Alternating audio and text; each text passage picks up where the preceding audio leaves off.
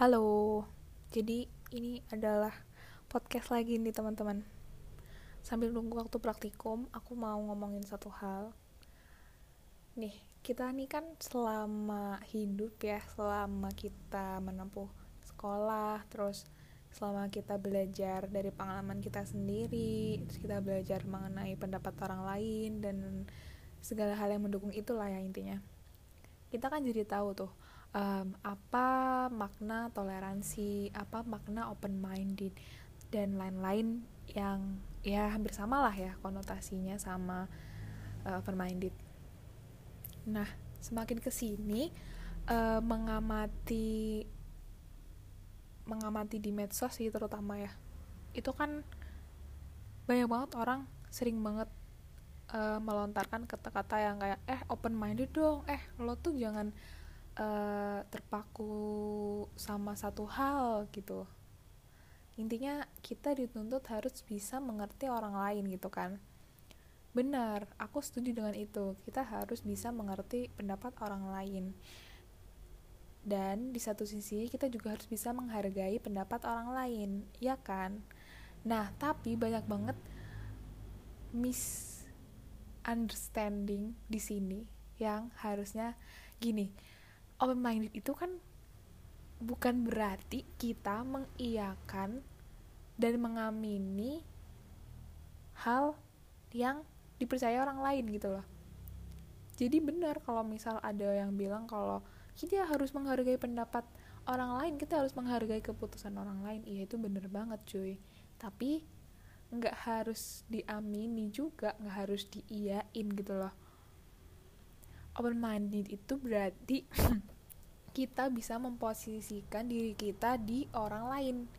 Jadi kita bisa mencoba mencari sudut pandang mengenai suatu hal, terus kita juga bisa cari tahu lebih dalam mengenai pendapat orang lain itu sebelum kita menghakimi mau iya atau enggak gitu loh, mau mengiyakan atau tidak mengiyakan gitu. Ngerti nggak sih? Kayak ini tuh banyak banget yang salah paham gitu loh. Aku nggak tahu sih, tapi ini perasaanku dan ini sangat mengganjal. Yang kayak astaga, aneh gitu, rasanya tuh aneh, kayak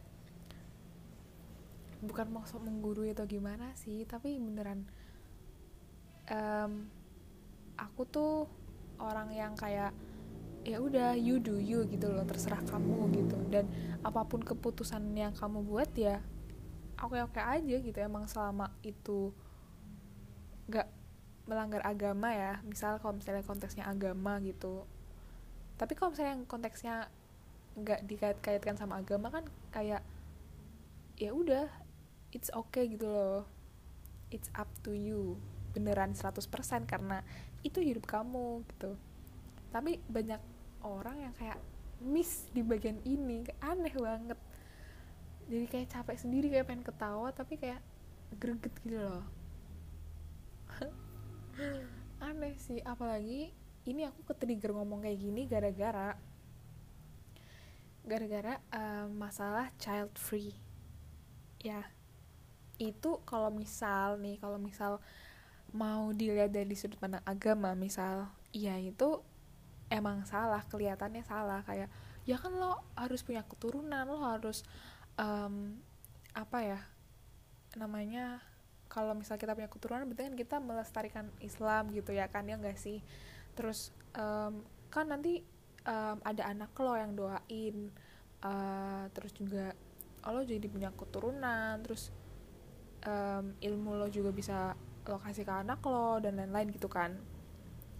Tapi kalau misal lo nggak lihat dari sudut agamanya nih, maksudnya ada hal yang lebih kompleks selain agama gitu.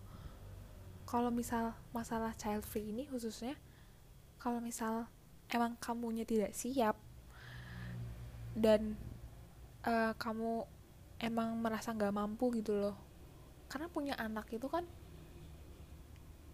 berat banget cuy. Aku paham sih kenapa orang-orang mikir kenapa kamu ambil keputusan itu gitu ya, karena ya mungkin 1 tahun yang lalu aku juga masih mikir kayak gitu, kenapa sih, kayak anak kan lucu kan, nanti kita juga jadi punya keturunan, terus kita juga ada yang ngurus pas kita tua nanti gitu. Terus sekarang saat aku sudah merasa nih ya, merasa lebih tahu keputusan tentang child free dan lain-lain itu, jadi ya benar sih, karena nggak serta merta punya anak adalah untuk melestarikan keturunan gitu. Anak itu kan nggak minta dilahirin kan. Terus kalau misalnya tujuan kamu punya anak adalah hanya untuk supaya pas kamu tua ada yang ngurusin kamu, itu salah banget. Emang ngedidik anak nggak susah, emang cari uang buat anak nggak susah. Itu kan pekerjaan seumur hidup coy. Jadi wajar banget kalau ada orang yang memang ngerasa dia nggak butuh untuk punya anak karena memang tidak siap, tidak mampu, atau tidak ada keinginan ke sana. Ya kan terserah gitu loh. Iya, aku greget parah. Nggak tahu sih, ini satu masalah doang ya, masalah child free doang, belum masalah yang lebih kompleks lagi. Kayak dengan mudahnya orang ngejudge orang lain berdasarkan pilihan hidupnya dia gitu loh. Padahal kalau misal dipikir lagi nih ya, ya ada benernya gitu loh. Orang lain juga pasti ada benernya kan, dan kamu juga gak 100% betul sama pendapat kamu sekarang ini. Nah makanya muncullah namanya open minded, dimana kita bisa saling menghargai pendapat satu sama lain, bisa saling memahami, dan kemudian ya udah sampai situ aja gitu loh, nggak harus mengiyakan atau mengamini gitu.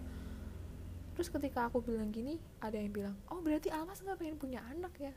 Ya gak juga Bambang, kayak ini adalah opini aku gitu loh mengenai hal itu. Misalnya ada orang nih yang pengen child free, ya aku, ya oke, it's okay, you do you, itu tubuh kamu dan itu hidup kamu, dan kamu juga menghidupi anak kamu pakai uang kamu, jadi ya udah terserah Anda gitu loh. Bukan berarti aku di sini open mindednya adalah aku mengiyakan, menyetujui iya bener child free itu keputusan yang bagus. Akhirnya ada orang yang paham nih tentang child free, oh ayo kita child free, nah, nggak gitu juga loh. Karena ini tuh di medsos tuh kayak panjang banget urusannya, belum masalah yang lain. Udah sih, ini kayaknya isinya marah-marah dan protes, tapi mohon maaf karena memang podcast ini dibuat atas keresahan diriku gitu. Karena udah banyak banget postingan, komentar orang-orang di medsos, terutama di Twitter ya.